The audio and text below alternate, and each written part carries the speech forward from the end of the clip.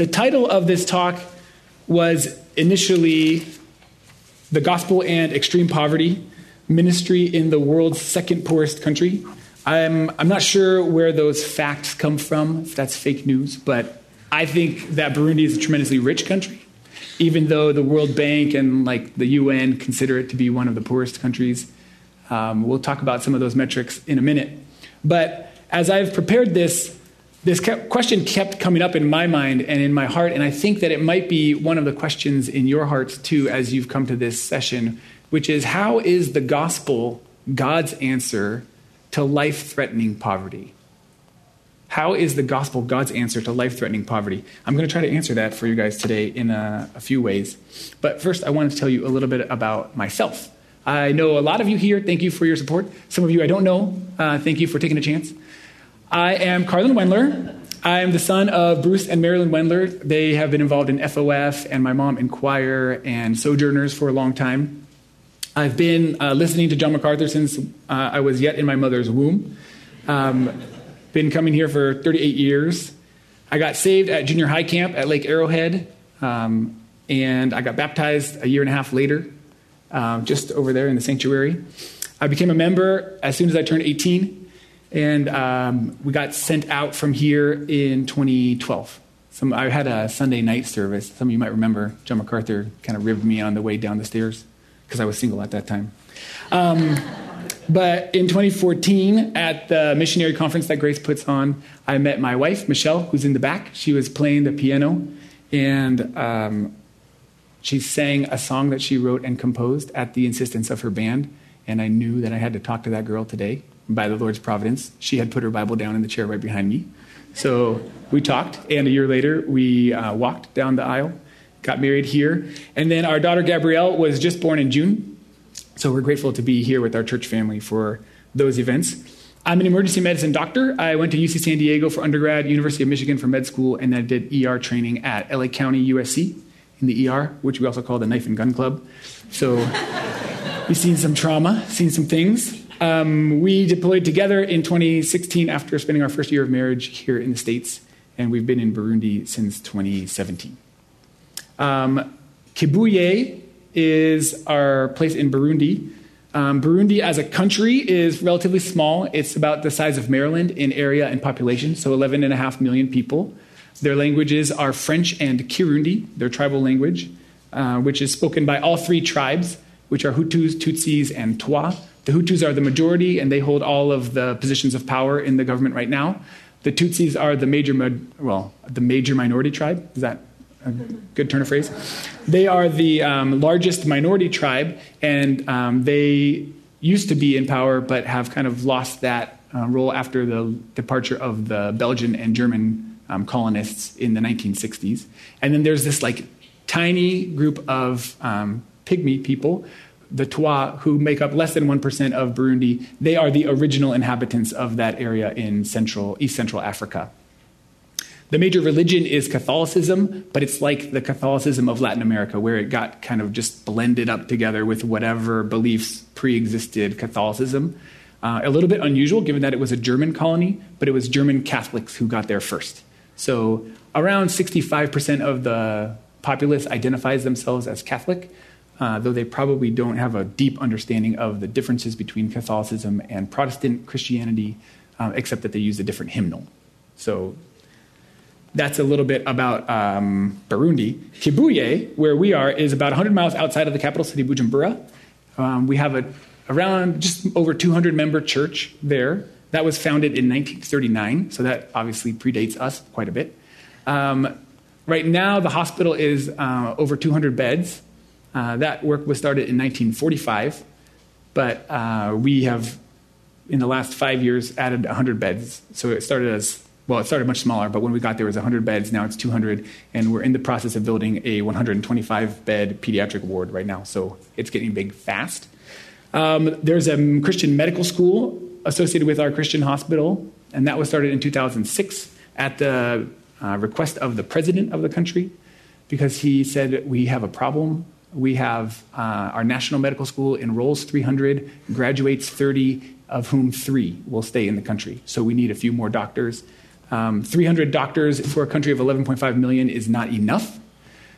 For a reference, that would be like the entire population of Los Angeles County being cared for by just the interns at LA County USC Hospital. So you can imagine that there's some deep needs there.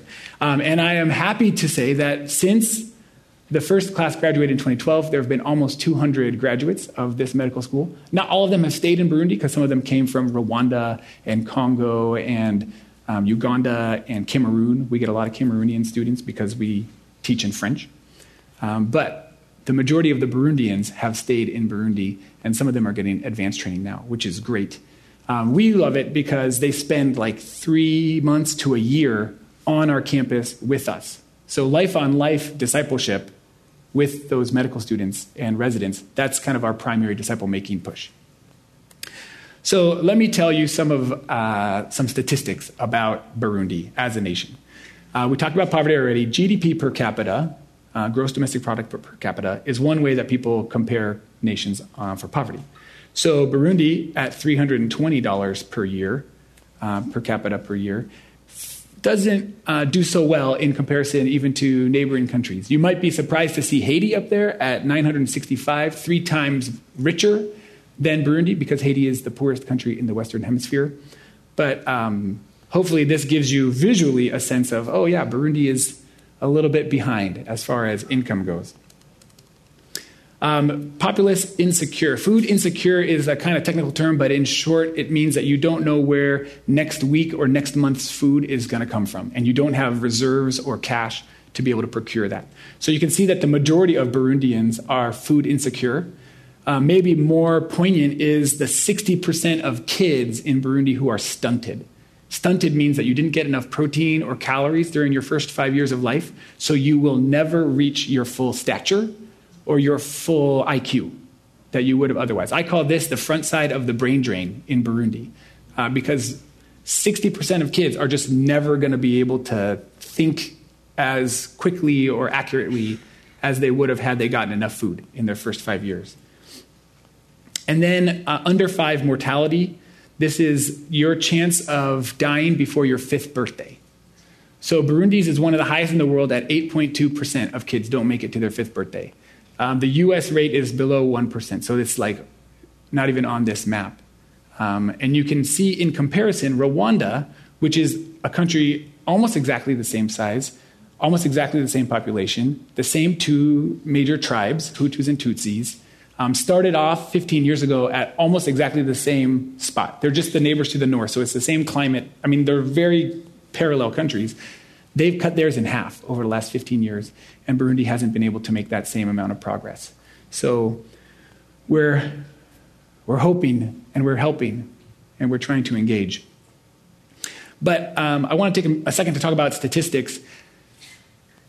I don't know what this does in your heart to see statistics like this, to see metrics. If I examine my heart, there's like this complex mix of emotions. There's like a lot of compassion, for sure, and like this, I'm stirred to some kind of charity, but then I'm also kind of like lost because I can't take on a nation. I mean, what can I really do? Sometimes I despair when I look at things like this. You know, for 15 years, Burundi hasn't made a ton of progress for their under 5 mortality. Is there hope? I got to thank my brother-in-law, David Rose, for this word decathect. Does anybody know the definition of the word decathect? It's a great word. It means to like separate yourself from from someone or something that you fear losing. So you kind of like throw in the towel before it's actually totally over. You give up the match before it's formally over. And I think sometimes that's what happens in my heart. And actually research shows that statistics like this don't actually move us in the way that we would expect them to, because we can't process them. I shouldn't say we as like all of us in this room. There's some people that can. There's some people who have that gift to be able to take data and translate it into action. But for the rest of us, myself included, we need stories. We need like human size and scale stories. So I want to tell you a few stories about life in Burundi. Every day when I walk to work, I live about 500 yards from the hospital. As I'm walking across the field, I'll hear Muzungu, ma ikaramu. Hey, white person, give me a pen. If it's not a pen, it's money or like my white coat or just like whatever I'm carrying at that time. It could be my computer. And it's like a 6-year-old kid, like, give me that computer. And you can't type. You don't know how to turn it on. Plus, I think I need that. I'm giving a presentation at Grace Community Church in a little bit. So this happens all the time. And the word Mzungu, like, hey, white person, it's not politically correct, but it's also like Burundians have less compunction about sort of pointing out the fact that I look a lot different than they do. So it's not as rude to them as it is to me. So I have to try to remember that when I'm like, I'm wearing a white coat. You can just call me Muganga. You can call me doctor. Like, you know I'm a doctor. But anyways, hey, whitey, give me a pen. So this case was a little bit different, though, because it was the afternoon. I was coming back up to the hospital, and where my path to the hospital crosses the kids' path to their primary and elementary school, there's about 60 to 80 kids per class. So you know that there's not a lot of one-on-one attention happening. What they do is rote memorization. The teacher will say something and they'll repeat it back, or the teacher will write something on a chalkboard and they'll like memorize it, and then the next day they'll be tested on it. They don't have pens or notebooks. So this is not them just being greedy for like extra pens. This is them wanting a tool to learn. And since they don't have paper, I don't know what they're going to do with the pen. They're probably just going to like draw on their desk. But on the path from the school and to the hospital, they cross, and this time there was like a 6-year-old boy, and he was sitting there in the early afternoon, which is just about the time when school should be letting out. So he should be in school, but he's just on the ground, cross-legged, sobbing and moaning. And I don't know why, but as I approach him, I'm kind of like bracing myself, steeling my heart for the inevitable question and demand that's going to come as I cross his path. So I'm like a little apprehensive. I'm going to stop that story there, and I'm going to come back to it in a second. Well, at the end of the talk, sorry. So you're going to be on bated breath the whole time. I'm doing that with these 3 stories. I've got to keep you interested somehow. This next story is an 8-year-old girl who came to the emergency room, transferred from an outside hospital. You see our ambulance right there. It's like a Land Cruiser with the back seats taken out. And they paint it white with a red cross on it. I think it's awesome. So this 8-year-old girl got brought in because she was so weak that the community health clinic, which is run by a nurse, they didn't know what to do. They thought she probably needed a transfusion. When we got her to our hospital, we checked her blood, and her hemoglobin was below 5. Normal for her should be like 12. So she was less than half of what she should have been. And her heart was going fast, and you could tell she was really fatigued. And I told the parent, the nurse told me, les parents disent qu'ils n'ont pas l'argent pour payer la transfusion. The parents say that they don't have the money to pay for the transfusion. It's like $6. And so I said back in French, like, you need to explain to them that their daughter, we can treat the malaria, that is the reason she has this anemia, but we have to transfuse her or she's likely to die. And so there's this conversation happens in Kirundi, and then and I know enough Kirundi that when the parents respond, I get it, and they say, then she'll die. Without any like judgment, but just this like utter despondency, totally stoic. There's no way we're going to be able to find $6 to pay for this in time for her to survive. I'm not really proud of what happened in my heart at that point in time. I'm going to tell you that in a little bit. But this was a very poignant moment for me, especially because I had just come from a conversation with the Burundian medical director of our hospital, who was telling me that we're admitting too many patients who don't pay their bills. The government is 6 months in arrears paying the part of healthcare that they're supposed to pay. And this is the last month that we're going to be able to meet payroll for our nurses. So we have to do something. Every patient has to pay a deposit before they can go from emergency room to hospital, a deposit of $8. Or we have to like leave them in the ER and we can't treat them until they do it. And this is going to motivate them to get money. And so when this all came together at once, my heart was a little bit dead and broken in that place. And I'll give you a preview. I got angry. I'll tell you more about that in a second.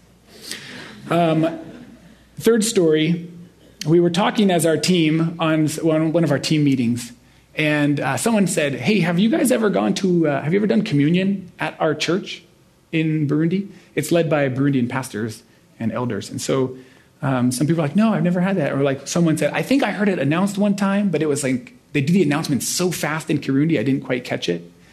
And I had actually been to a communion service. I was the only one who'd been to a communion service.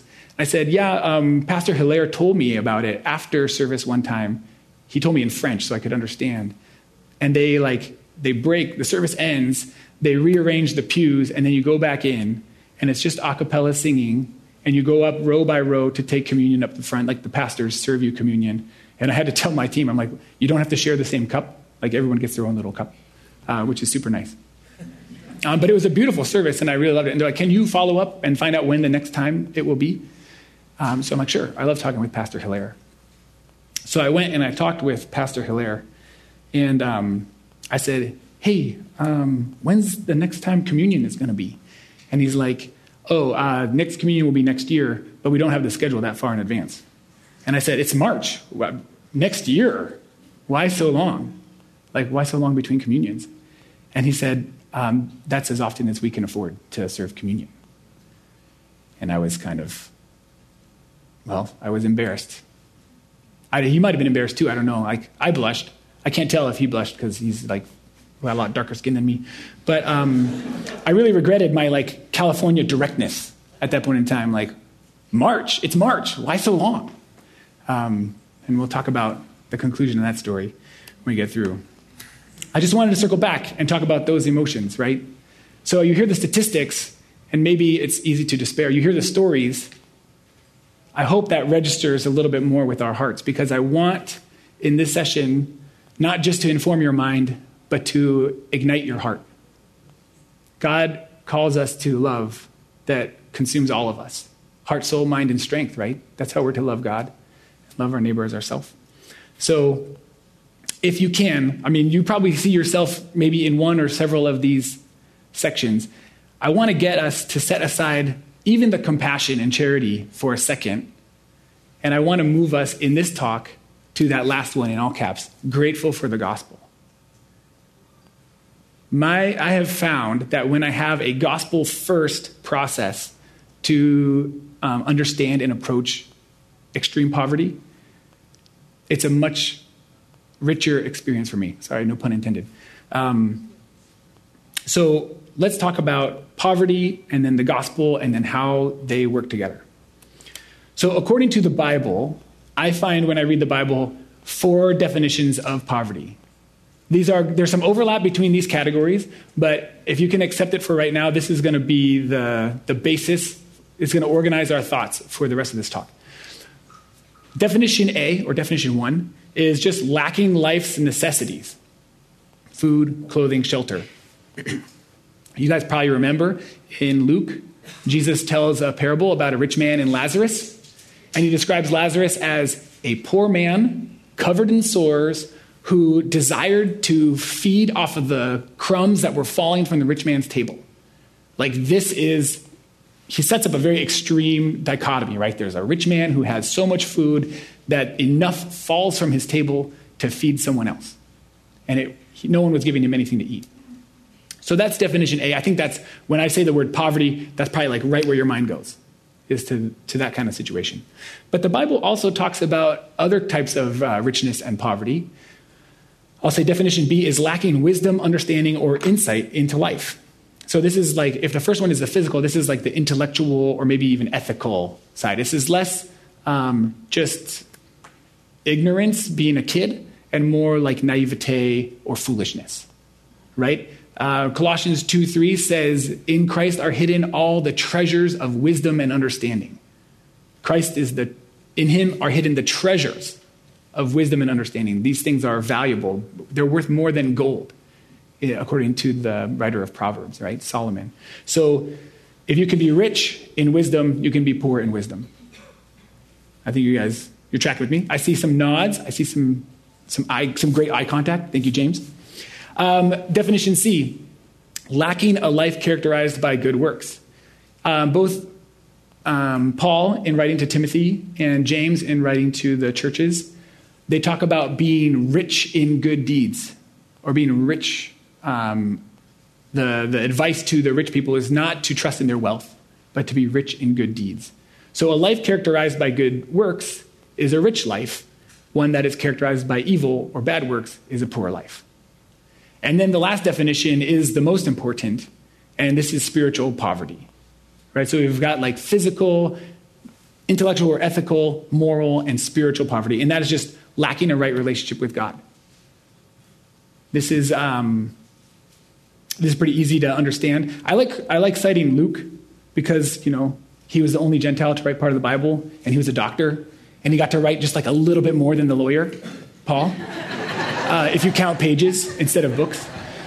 But in Luke 12, Jesus tells another parable about a rich man who had so much wealth that he was like, I got to tear down my barns and build bigger ones. And what does God say to him in that parable? He says, fool, right? That's number 2.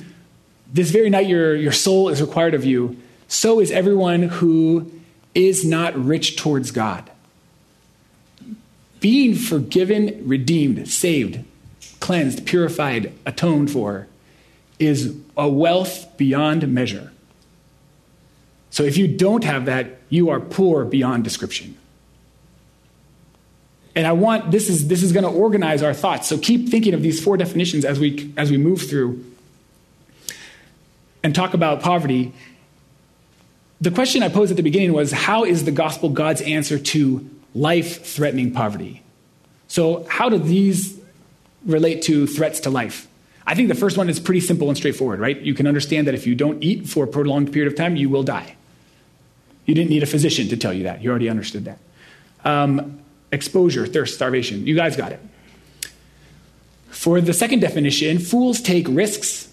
They neglect to make necessary preparations. You might enjoy a quote from one of my med school friends, Chelsea White IV. He was from Virginia. He said, there ain't no cure for stupid, but it's a terminal disease. Fools shorten their lifespan.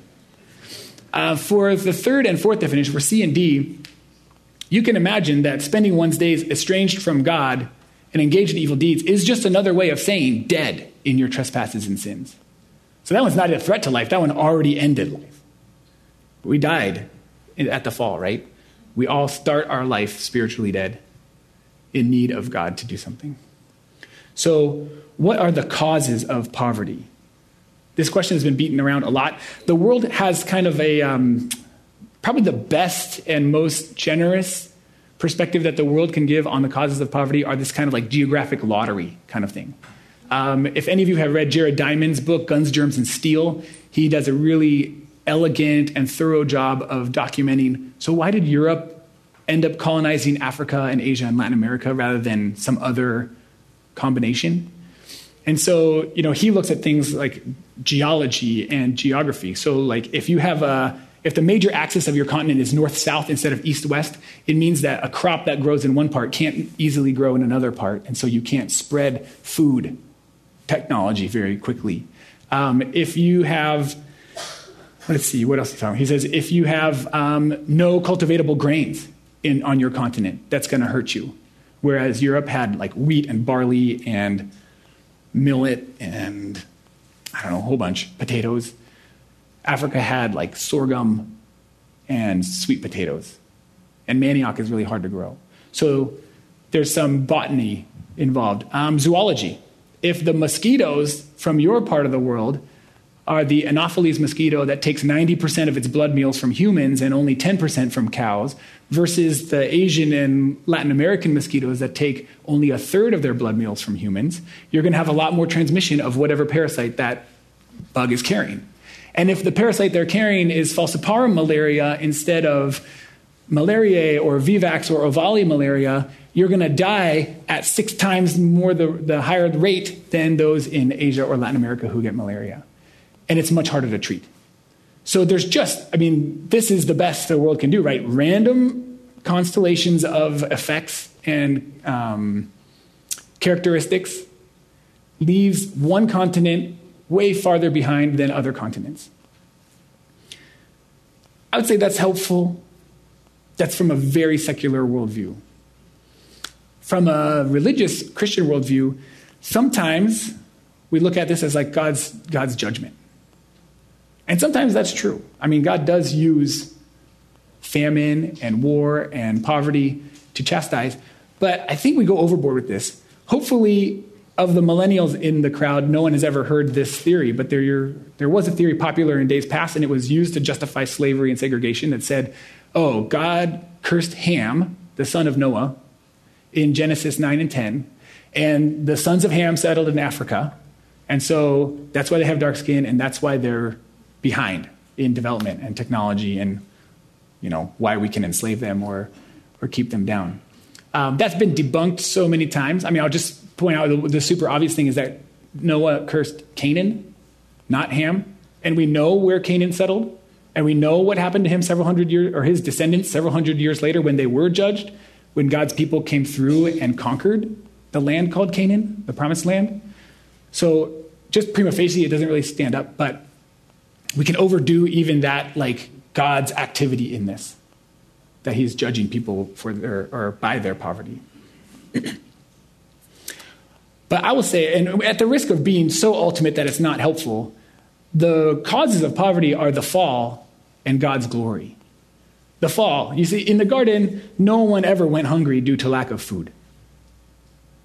It was in Genesis 3 that God introduced scarcity and necessity by cursing the ground, and man had to work. And then obviously all kinds of strife happened. And the distribution of food became a point of contention. The glory of God, I think that we can intellectually assent to that right away. Like, oh yeah, everything's for the glory of God. Like, God glorifies himself. But how does poverty work into that equation? I'm not saying that poverty is good, but poverty glorifies God. Let me just give you a couple verses. In John 9, you guys remember this. The beginning of John 9, there's a man born blind. And the disciples are like trying to figure this out. Because they're kind of in number 2. They're like, God had to judge someone's sin for him to be blind. So was it his parents' sin because he was born blind? Or was it his sin that he was going to commit? Because that seems like you're punishing him before the crime. Or like, how does this work? And Jesus cuts through all of it. Jesus just like shuts up their speculations with his response, right? John 9, verses 1 through 5. I'll just read the response. Starting verse 3. Jesus answered, "It was not that this man sinned or his parents, but that the works of God might be displayed in him. We must work the works of him who sent me while it is day. Night is coming when no one can work. As long as I am in the world, I am the light of the world." Notice what he says, it's not, you're totally missing it. He was born blind so that I could heal him and glorify God. His suffering was to demonstrate God's glory. In Mark 14, there's a story that is repeated in the 3 synoptics about a woman who anoints Jesus' feet with this really expensive perfume. She breaks this alabaster vial and pours it on her feet, and the fragrance fills the room, and then she gets immediately criticized. Why this waste? That's a year's salary. That was probably her dowry. This is a year's salary wasted. What does Jesus say? Mark 14, I'll start at verse 6. But Jesus said, "Leave her alone. Why do you trouble her? She has done a beautiful thing to me. For you always have the poor with you, and whenever you want, you can do good for them, but you will not always have me." And then he goes on to say that wherever the gospel is preached, her story is going to be included, which I think is really cool, that Jesus honors her that much. But this verse, more than any other, has changed my perspective on poverty. Jesus says, and I just read from the ESV, in the NASB it says, "For you always have the poor with you, and whenever you wish, you can do good to them." You always have the poor with you, and whenever you wish, you can do good to them. Jesus didn't end poverty in Judea or Israel during his 33 years on earth. He hasn't ended poverty yet. Now, maybe he will end extreme poverty in our lifetimes. people living on less than $2 a day, all of these food insecure people. Jesus, just as he didn't heal every single disease, and he didn't take out he didn't raise every dead person during his time on earth, he has a purpose. He has a reason. He is glorified. Oh, thanks. He's glorified in the continued existence of poverty in this world, because he's leaving it there. Because does he have the power to end it? Yes, he sure does. He has all the power. So, to borrow Aristotle's 4 types of cause, I'll say that the final cause of poverty is God's glory. The formal cause is the believer's good, right? We know from Romans 8:28 that God causes all things to work together for good for those who love him and are called according to his purpose, for Christians. Now, and the material and efficient causes can be more mundane, right? That's natural disasters, that's political instability, poor management of resources, and moral failure from time to time. So I'm not saying that poverty is good and that we should leave people afflicted because of some sort of karmic misinterpretation of God's sovereignty. But I want to take that thought that God is glorified in poverty, and I want to expand it for you. But first I have to tell you what is the gospel. Maybe you know, because you've been coming to Grace Community Church for a long time. And I'm going to try out an analogy of the gospel. Jesus used it by calling the word the seed. So I think I'm within rights. I'm sure Mike Riccardi will come back to me and tell me later how this doesn't exactly do what I'm trying to get it to do. But if I can say that the seed of the gospel, the kernel that contains everything necessary for the gospel to go forward, is the work of God and we can understand that in a set of propositions, in essence. This is the word about the gospel. It is a holy God reconciling sinners to himself through faith in the vicarious life and work of Jesus Christ. We're going to go phrase by phrase for that because I want to spend some time on the gospel because I love it, and it's the best, and it changes everything, even my perspective on poverty. This is not an exhaustive, you see how little space I have to describe things. So go to Ephesians 1. Just read Ephesians 1. That will give you a good, it's so rich. It's just going to give you this beautiful picture of that kernel, the seed, that produces growth. And there's a plant that comes from this, and that is what happens in the Christian, in the individual who gets saved. There's forgiveness of sins, there's freedom from guilt and shame, and then there's power to live life rightly in front of God. And if you want a little bit more exposition on that, 1 Corinthians 15. And then finally, this plant bears fruit.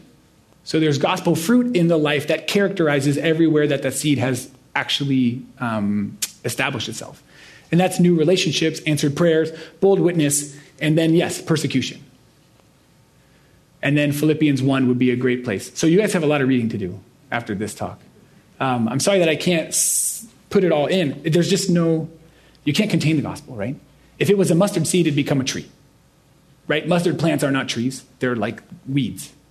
So it's uncontainable. You can't write it down in one slide. So I'm going to take a bunch more slides. Holy God. God is the author and definition of good, right, holy. In Isaiah 6, have you guys noticed this? In Isaiah 6, sinless angels cover their eyes and their feet with 2 sets of their 6 wings to honor and reverence God's holiness. His holiness is way beyond the fact that he never sinned. He defines it. So it's like, what would happen if you took a bar of 100% enantiomorically pure gold, like not a single atom of anything else, and you launched it at the sun? What would happen to that gold as it approached the sun, the surface of the sun? I can only have the physics words. It would be consumed and destroyed. Even though it's totally without flaw, it's not holy like the sun is bright and hot. That's God. God made and owns everything.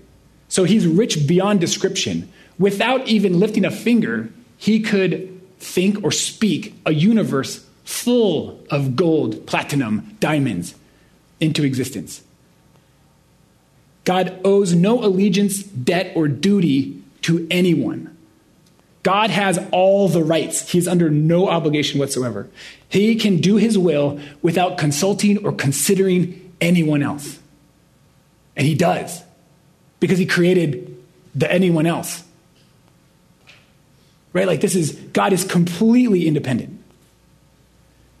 I think it's the technical theological term is aseity, A-S-E-I-T-Y.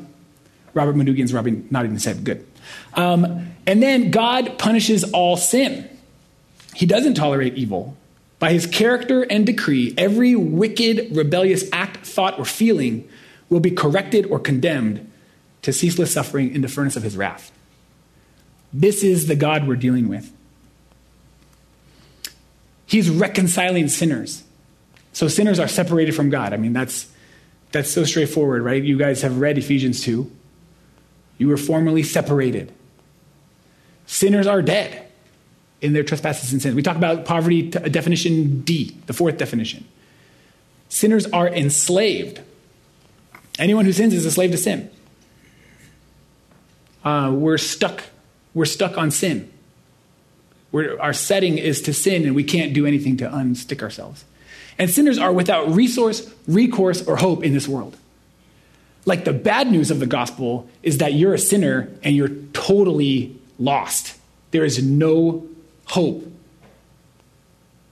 except if God were to do something. And that's that he reconciles us through faith.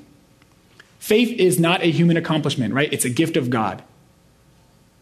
So you guys are reading Ephesians 1 because of the first slide, so just keep going. Just read Ephesians 2. That first half is just like this glorious, this is where you were and this is what he did. It requires someone else to act, right? Like, my faith is not that I'm so good that I can get it done. It's my faith is that Jesus' work is enough. And then faith results in transformed living. So I came up with this really great turn of phrase last night as I was thinking about this, but I'm so sleep deprived from the baby that I can't remember it right now. It's like faith requires repentance, provides regeneration, and produces renewed or new living. That went okay, right? Faith requires repentance, provides regeneration, and produces new life, new actions. And like I said, it's only as good as the object it's in, the vicarious life and work of Christ. So Jesus Christ is 100% God and thus infinite and sinless. I give you all of the passages here for future reference, but I can't help, I love Colossians because it's so Christocentric. Let me just read you Colossians 1:19. For in him all the fullness of God was pleased to dwell. That him is Jesus. And then 2:9. For in him the whole fullness of deity dwells bodily. Jesus is 100% God. Jesus is also 100% man, and thus empathic, and can stand in our place. There's a solidarity between Jesus and men because he's 100% man. And Hebrews 4 talks about that, right? He can sympathize with our weaknesses. Christ the Son relinquished his rights, riches, and position in obedience to the Father to save the church. Like, this is the ultimate, we call it like the kenosis, right? He emptied himself. There's that line in the hymn, he emptied himself of all but love for the Father and love for the world. Like, this is phenomenal. Just the love of Christ, right? The love of God, we sang about it. I got to keep reading because this is the Bible and it's the best text that we get to study. Philippians 2.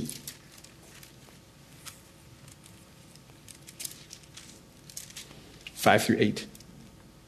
Have this mind among yourselves, which is yours in Christ Jesus, who, though he was in the form of God, did not count equality with God a thing to be grasped, but made himself nothing, taking the form of a servant, being born in the likeness of men, and being found in human form, he humbled himself by becoming obedient to the point of death, even death on a cross.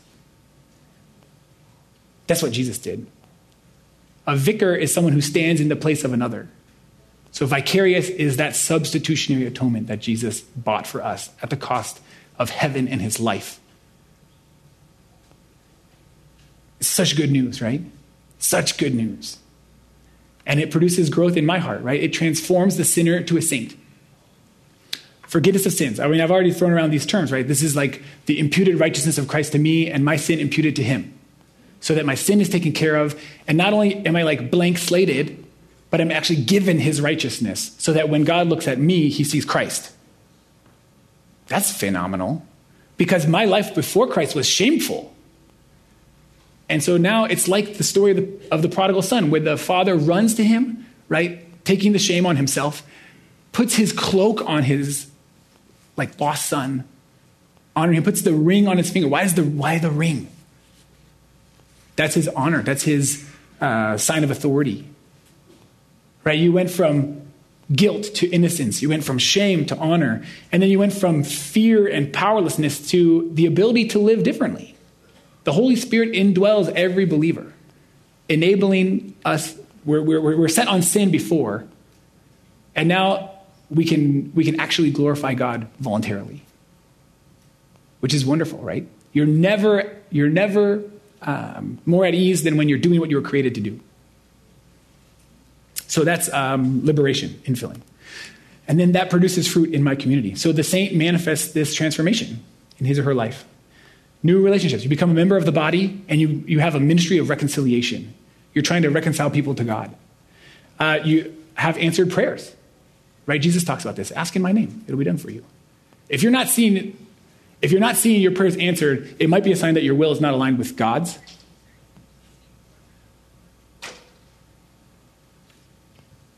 Take whatever action you need to correct that situation. A bold witness, right? We have love of church.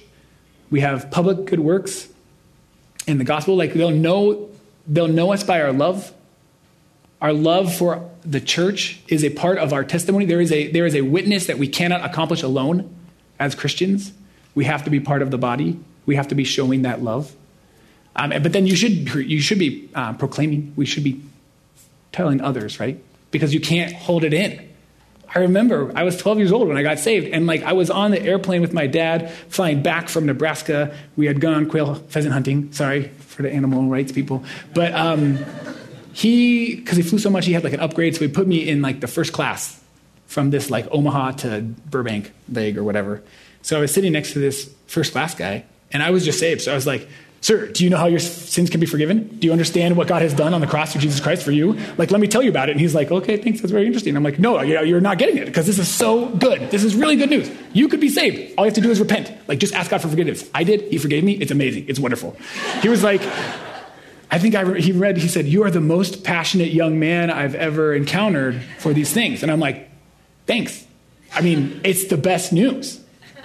Right? So if you haven't received Jesus Christ as your Lord and Savior, today's the day. You're here right now. It's not on accident. The good news is great news. So you're asking me now, you're like, so how is the gospel God's answer to life-threatening poverty? I love the gospel, but you're kind of all over the place, Carlan. Bring it together. All right, I'm going to do it. Obvious. We'll start with the obvious stuff. How is the gospel God's answer to life-threatening poverty? Well, obviously, by definition D, where poverty is not having a right relationship with God, the gospel solves that problem. You went from dead to alive in Christ. That's called a resurrection. Only God does it. The gospel recreates people and reconciles them. I mean, look at these verses. 2 Corinthians 5:17. If anyone in Christ, he's a new creature. There's no higher, you can't find better verbs to describe what the gospel does for the fourth type of poverty. Right? It's like life and death, beyond life and death. It's like recreation. Less obvious, but I think you probably can connect it, is the gospel renews our mind. It makes wise the simple and enlightens the confused. So I just put some examples up there. You might think about how your perspective has changed if you're in Christ, and how it changes the perspective of people in your life. And then that's the thinking part, right? That's the ethical, intellectual. There's also that moral part. Your behavior has to follow. Right thinking does not result in wrong acting. Our pastor has said this numerous times, and there's such a stress on thinking rightly, because you're never going to act better than you think. So I'll give you a bunch of verses there. But I want to tell you a story of how this plays out. And it's like one of my most embarrassing moments as a missionary.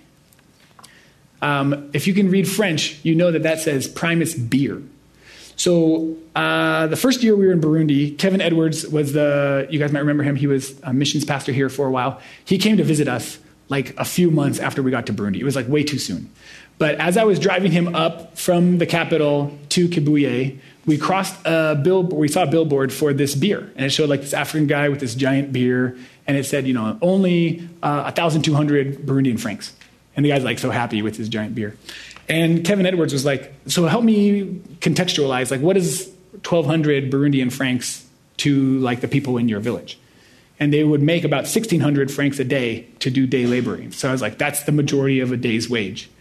And then I started on this trail of and we were trying to think about ways that we can like encourage the men in our community to spend their money on like food for their family and medicine for their kids and education rather than on beer because it's kind of a problem. And I was like frustrated, and I was like venting my frustration to Kevin. It's a 2.5-hour ride, so we had to talk about something.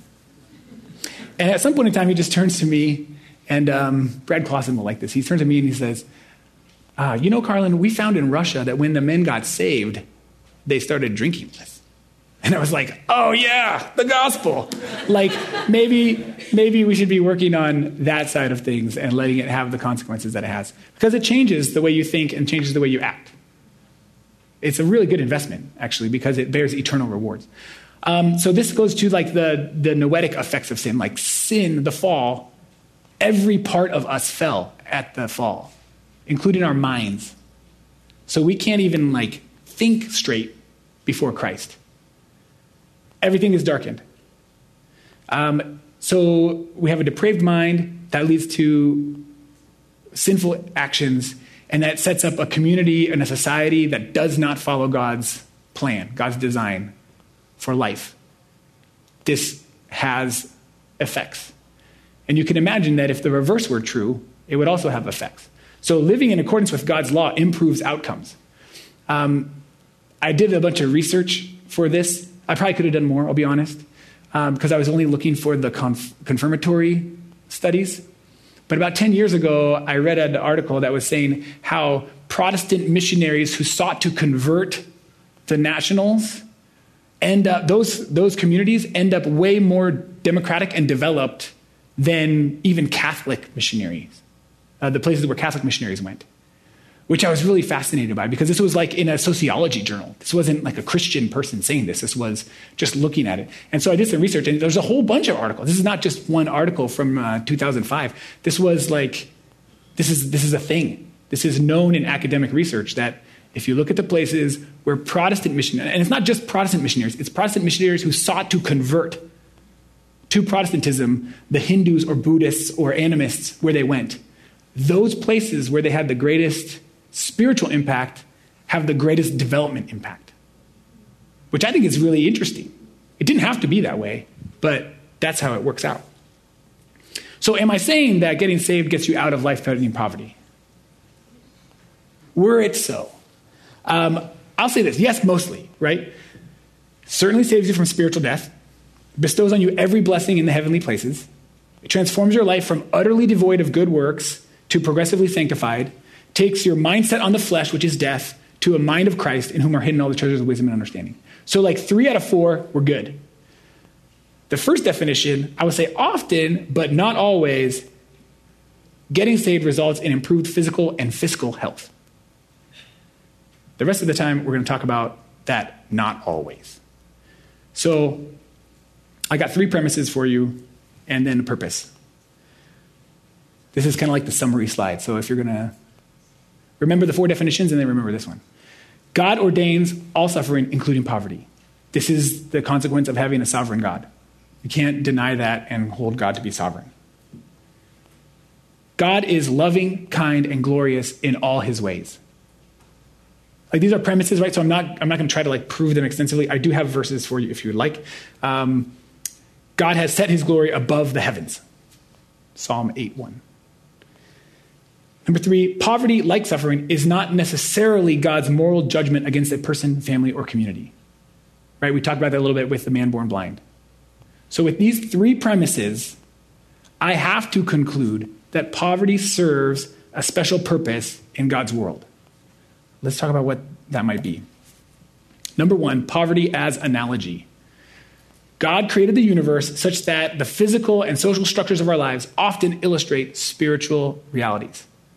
So, for example, God invented marriage so that we could understand the relationship between himself and Israel and between Christ and the church.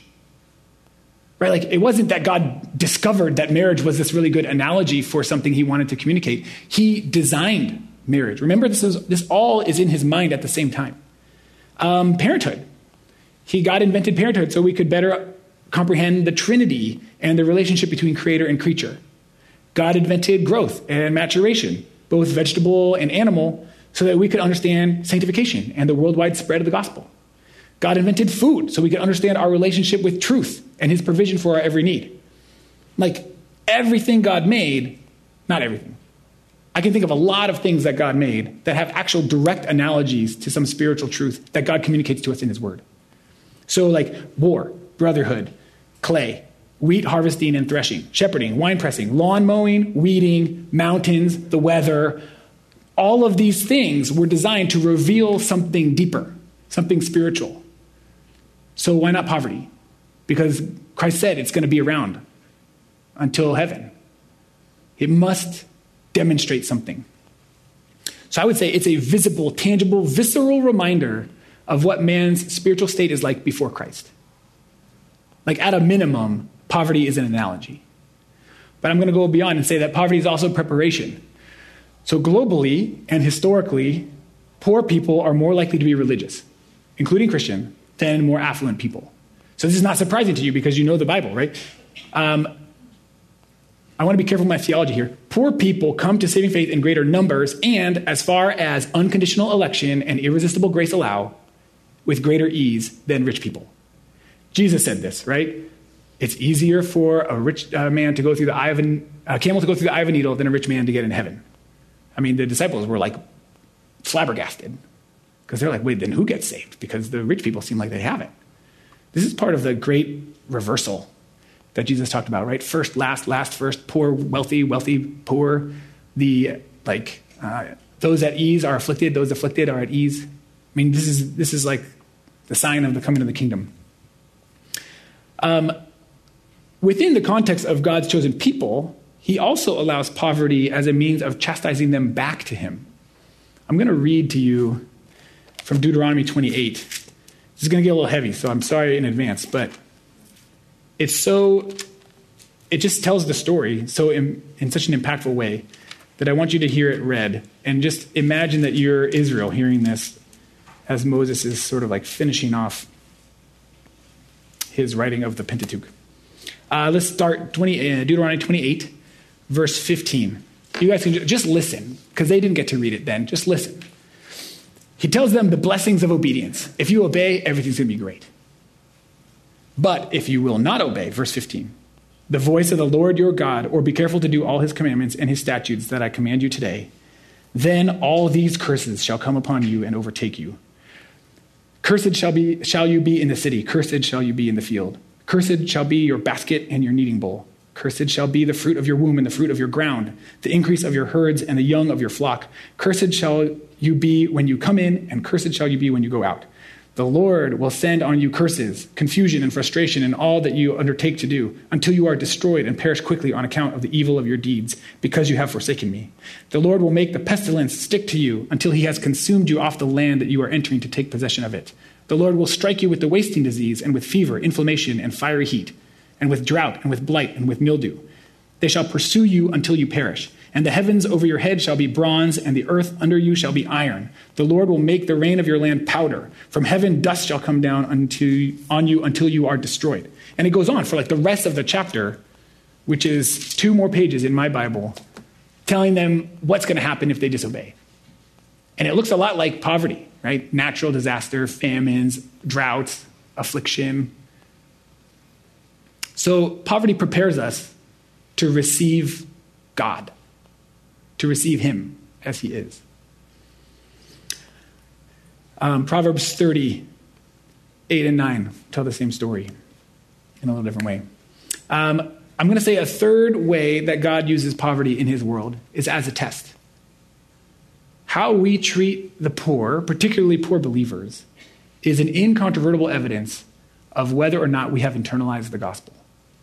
Let me read for you some passage. We're going to go back to the New Testament. Sorry, I'm flipping you all around your Bible, but 1 John and James talk a lot about poverty, and it would be great reading. But 1 John 3:17 and 18. But if anyone has the world's goods and sees his brother in need, yet closes his heart against him, how does God's love abide in him? Little children, let us not love in word or talk, but in deed and truth. And then just a little bit over 4:20, 1 John 4:20. If anyone says, I love God, and hates his brother, he is a liar. For he who does not love his brother whom he has seen cannot love God whom he has not seen. I mean, that's it's very bold, right? It's a very clear statement. James 2:14-17. What good is it, my brothers, if someone says he has faith but does not have works? Can that faith save him? If a brother or sister is poorly clothed and lacking in daily food, and one of you says to him, go in peace, be warmed and be filled, without giving them the things needed for the body, what good is that? So also faith by itself, if it does not have works, is dead. Like Jesus' half-brother and the disciple he loved said, if you mistreat the poor, you're not a Christian. Like, oh, wow. It seems that God has a purpose in leaving the poor around and not just fixing poverty right away. So you can see what I said, denigration, isolation, neglect, castigation, or any mistreatment of the poor Christians by rich ones invalidates the latter's claim to saving faith. But this is the best part. Poverty is also an opportunity for collaboration. So rather than smoothly, quickly, efficiently accomplishing all of his work by himself, God chooses to use us. I got time for a quick story, all right? When I was 5 years old, my dad was building a shed in the backyard or on the side yard. And as a 5-year-old boy, when your dad is building something, you're there, right? I was 100% there. I'm like, I want to help. How can I help? And he's doing his thing, putting together some struts and bolts and nuts and stuff. And he realized that he didn't have the right socket for the nut. And so he's like, Carlan, I need your help. I was like, yes, I'm on. What do you want to do? He's like, go to the garage and get me a crescent wrench. And I was like, yes, Dad, boom. And I ran to the garage. I had no idea what a crescent wrench was. So I came back with a hammer because I knew what a hammer was. And I'm like, here's your hammer, Dad. And he's like, Carlan, that's not a crescent wrench. And I'm like, I don't know what a crescent wrench is, so I brought you a hammer. Maybe that can help. And he's like, no, that's not going to help with the nut. A crescent wrench is it's got a handle, and there's this adjustable thing, and there's a C. You know what C is because that's your first name starts with the letter C. Remember the C? And I was like, so it changes size so you can tighten the nut. I'm like, okay, got it. And I went off to the garage, and I came back with a C clamp. If you guys know what that is. I mean, it's adjustable, the shape of a C. I was doing pretty good. And he's like, oh, this is still not a crescent wrench. Let's go to the garage together, and I'll show you what a crescent wrench is. Could my dad have built that shed faster, more efficiently without me? Absolutely. He might even have been a little tiny bit frustrated at my lack of crescent wrench knowledge. But check this out. Acts chapter 10. Cornelius, a Gentile, a centurion, gets a vision. Actually, an angelic visitor comes to him. Gabriel comes to him. Or an angel. I don't know if it's Gabriel. I think it is. But an angel comes to him and tells him the gospel. No. The angel comes to him and tells him where to find Peter. So God has a sinless messenger created to carry messages accurately, quickly, flawlessly. Go tell Cornelius not the gospel, the message that will save him, but where to find Peter, who's two days' journey away. Peter, whose track record for denying Christ is not so great, for sticking his foot in his mouth, pretty dramatic, a sinner. This is why does God use us? He could get it done so much easier without us. But I think in the same way that me spending that time slowing my dad down to accomplish the work that he had to do was a chance for our relationship to grow and for me to learn a little bit of what my dad knew. He taught me about tools that day. I learned what a C-clamp and a crescent wrench were and how to tighten a bolt, or how to tighten a nut on a bolt.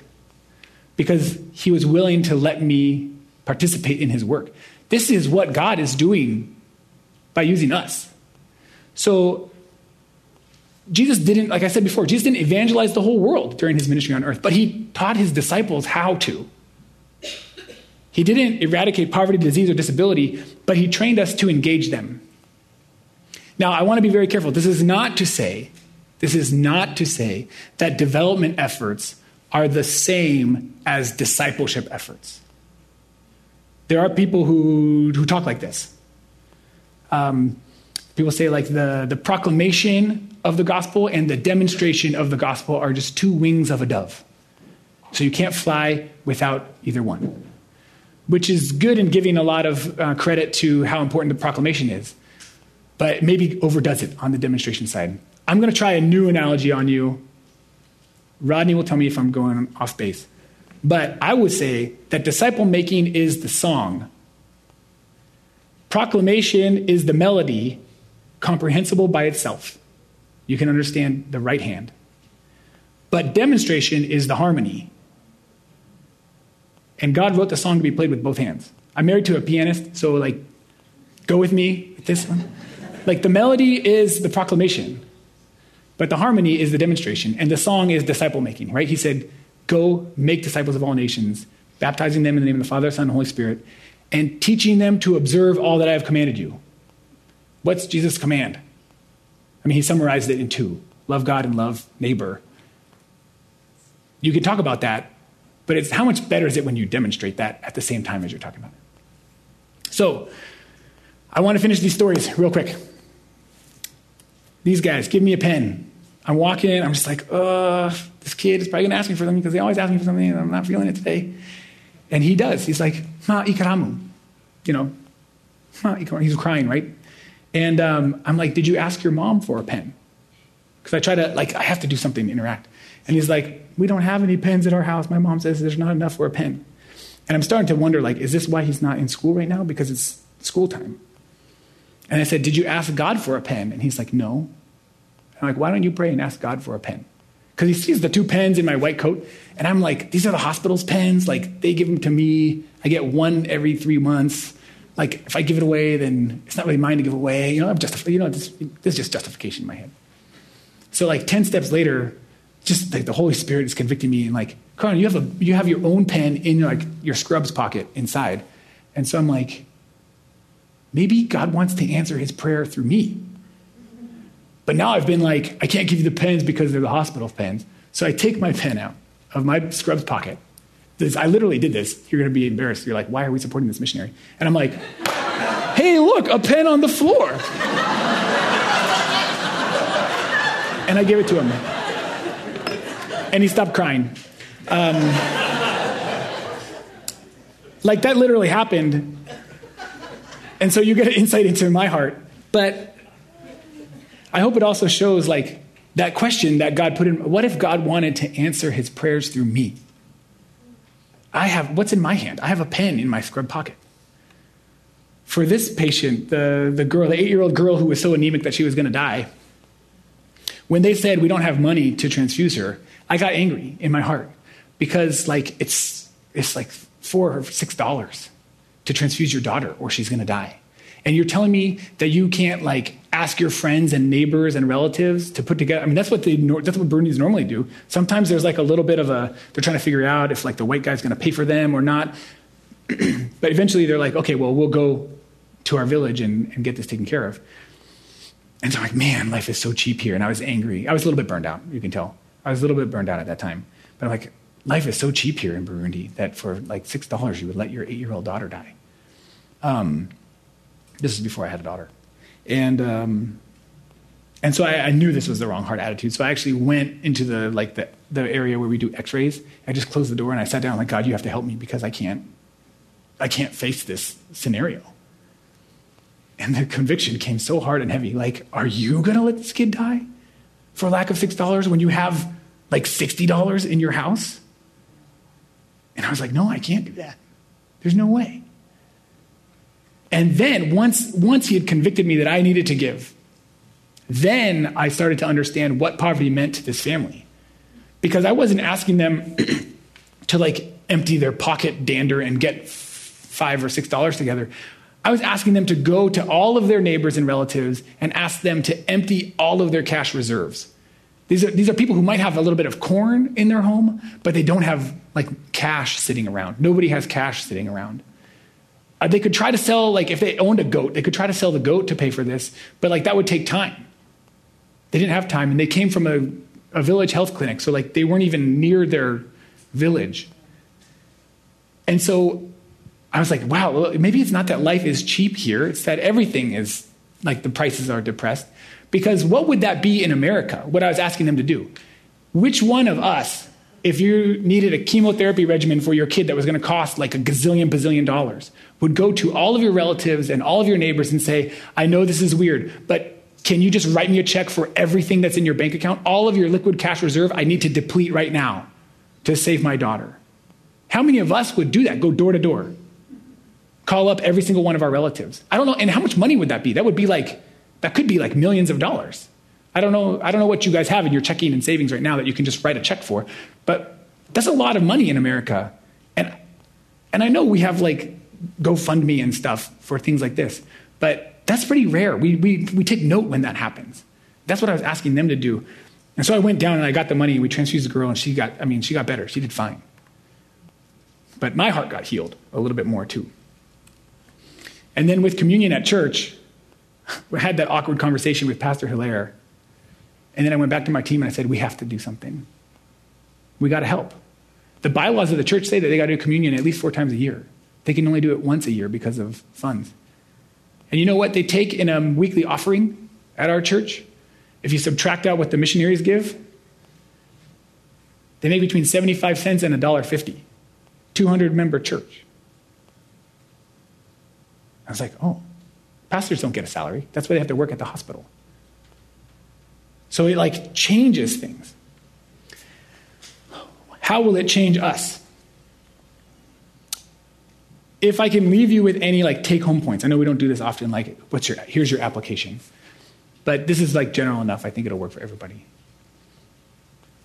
How is the gospel God's answer to life-threatening poverty? We said grateful for the gospel is where I wanted to get us all at the end of the day. So next time you're confronted with poverty, and I'm sad that it's like when you're getting off the freeway and there's a guy with like leather for skin holding a sign that says, anything helps, God bless you, or whatever.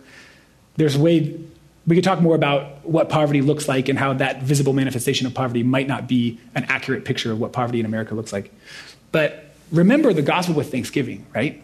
That guy begging is actually way better off physically than I was off spiritually before Christ. Like his poverty is to demonstrate something to me about where I was without Christ and how rich am I. If you start from this place of gratitude, because the guilt can't sustain, but gratitude carries us way further and draws us closer to God. So start with gratitude. And then I would encourage you, link up with gospel friends. That could be people in this room, people who are interested in these. You're all here, so you're like a little bit interested at least. There's people here you can connect with and start talking about like, hey, what would it look like for us to engage this? Maybe it's that guy on the off-ramp, but maybe it's like something a little bit bigger. Homelessness in our community or malnutrition in kids. Link up with gospel friends, start talking about it, and then do something together. If you identify with the poor, to see the analogy of your spiritual state and remember what God sacrificed for your salvation, it'll be easier to engage them. And I'll tell you, some of these gospel friends that you link up with might be of a different socioeconomic class than yourself. You'll find amazing people all around the world because the bond of Christ is way stronger than the bond of class. You can come to Burundi and enjoy amazing fellowship with people who live on less than $1 a day because you love Christ and they love Christ. And they will, like the kids especially, man, they just worm their way into your heart. And then you're like, I'm sold. I'm going to do whatever I can to help. So I'll leave you with this quote. If Christ be God and died for me, then no sacrifice can be too great for me to make for him. You can sacrifice without loving, but you can't love without sacrificing. So I think I took like all of the time. Sorry, guys. But if you want to contact me, here's my email. I set some newsletter sign-up sheets at the front. Hopefully they made their way to the back. I didn't really explain that very much. But I appreciate your time and attention. Sorry that was kind of long. Hope it wasn't too exhausting. Remember the gospel, friends. Let me pray and close this out. Heavenly Father, we do thank you for the great news of the gospel and how it changes everything, including our approach to our poor brothers and sisters and poverty in general. Lord, I pray that you would seal the things in our hearts that are from you and that you would just erase whatever wasn't. Would you make us a little bit more like Christ for our time that we spent together today? We pray in Jesus' name. Amen.